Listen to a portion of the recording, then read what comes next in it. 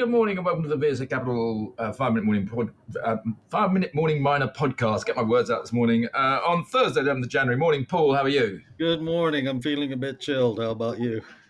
Yep. It was -1 this morning on the cycle ride, but I was wrapped up warm and pedaling hard. Anyway, Okay. let's crack on. I tell you what, the big news today, and I'm slightly biased because I must confess, it was my mining tip for 2024, and I have actually, since I tipped it, gone and bought the stock as well. But we had a trading update from Central Asia Metals, better known as CAML, or as I call it, the Carlsberg of junior mining, because it never disappoints. It is the best junior miner out there, in my view, but it's one the market just doesn't seem to want to buy at the moment. Paul, talk us through the results. We'll maybe talk about them, why the market is taking such a negative view on it.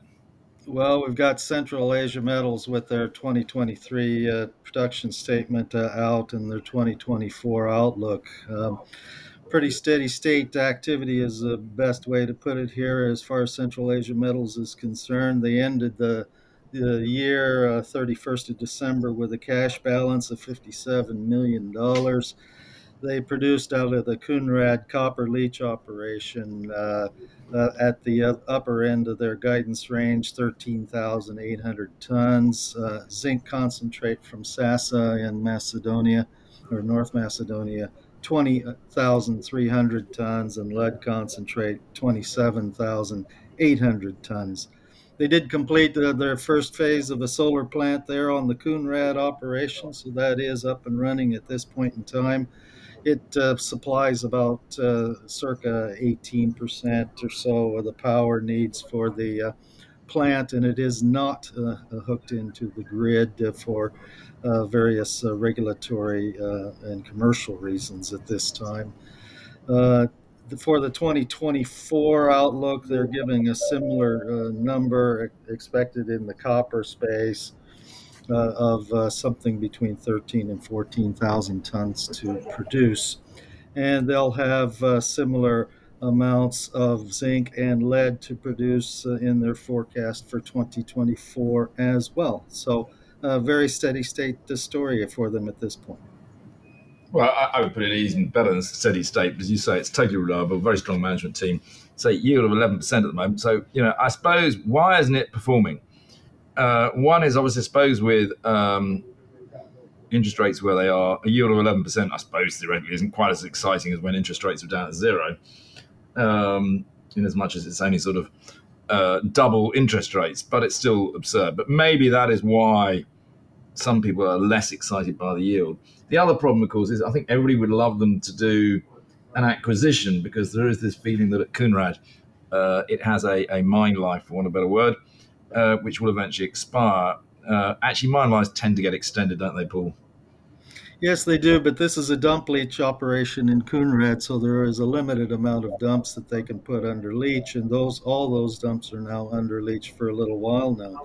So the main thing there is just how long can they extend production, or in a slow decline, I think would be the way. But the other thing is they do have exploration activity funded going on very early stage in Kazakhstan, and they do continue to look around the world, and particularly into Asia and Africa, for a right-sized acquisition.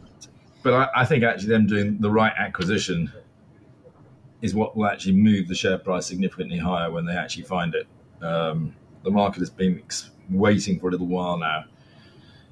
I mean, they are, you could argue, being very sensible. They're not overpaying for something wrongly. And obviously, at the moment, actually, most of these assets are just getting cheaper and cheaper and cheaper. So by being patient, they've probably done shareholders a world of good.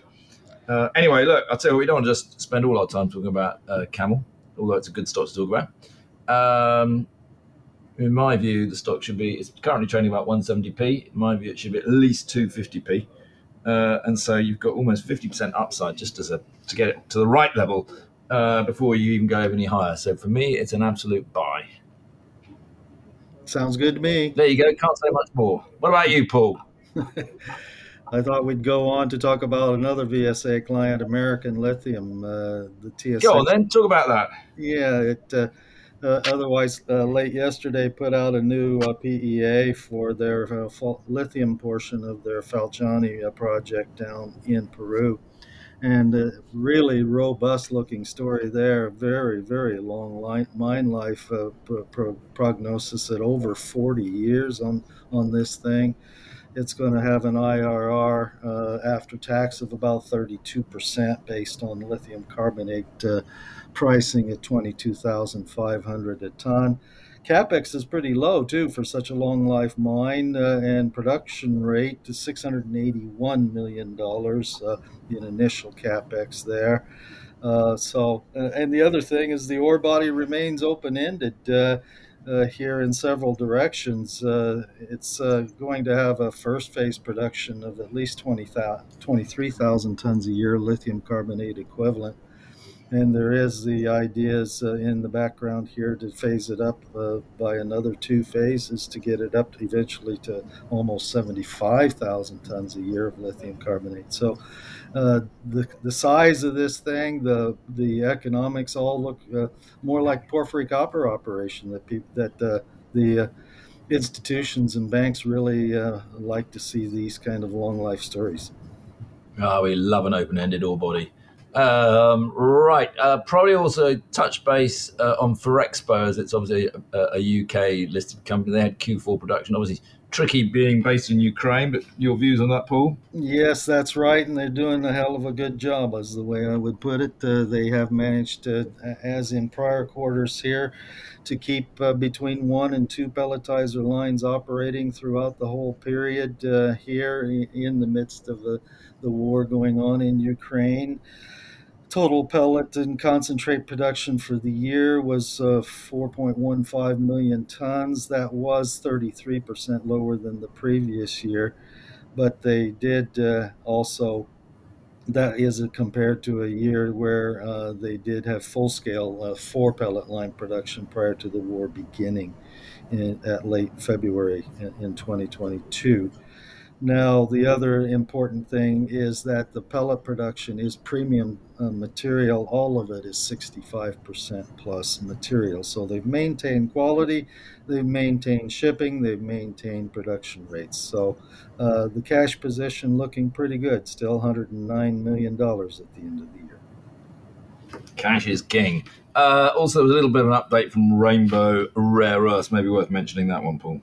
Yes, on Rainbow Rare Earths, they had an update on their pilot plant recovery and testing operations. It's in two components. They have a front end pilot component operating in Johannesburg, and the back end of the plant, which is ionic exchange for recovery of rare earths, that's in a pilot plant operation in Florida.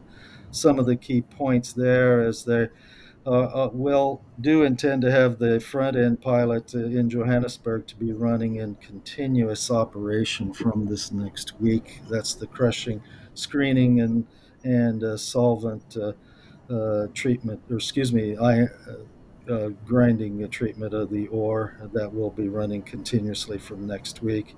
And the other important point is that they now think that, given the results from the back end of the plant so far, is that they'll move the cerium extraction, which is a low value component of the rare earths separation process. They think they'll move that into the front end of the circuit in South Africa, such that they won't be shipping that out of country for midstream processing when they reach commercial scale. That will save them roughly 40% in volume of those concentrates, and there is a significant cost, of course, to those or shipping costs to those problems.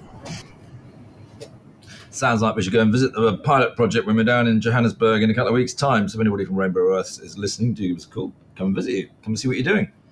Very good. Anything else, Paul? Or should we call it a day? That's plenty for now, I think. There's lots more to come. Okay, thanks. This podcast has been produced and edited by VSA Capital. It is intended for information purposes and not as investment advice. The information is intended for recipients who understand the risks associated with equity investments in smaller companies. Please do your own research and do not rely on a single source when making an investment decision.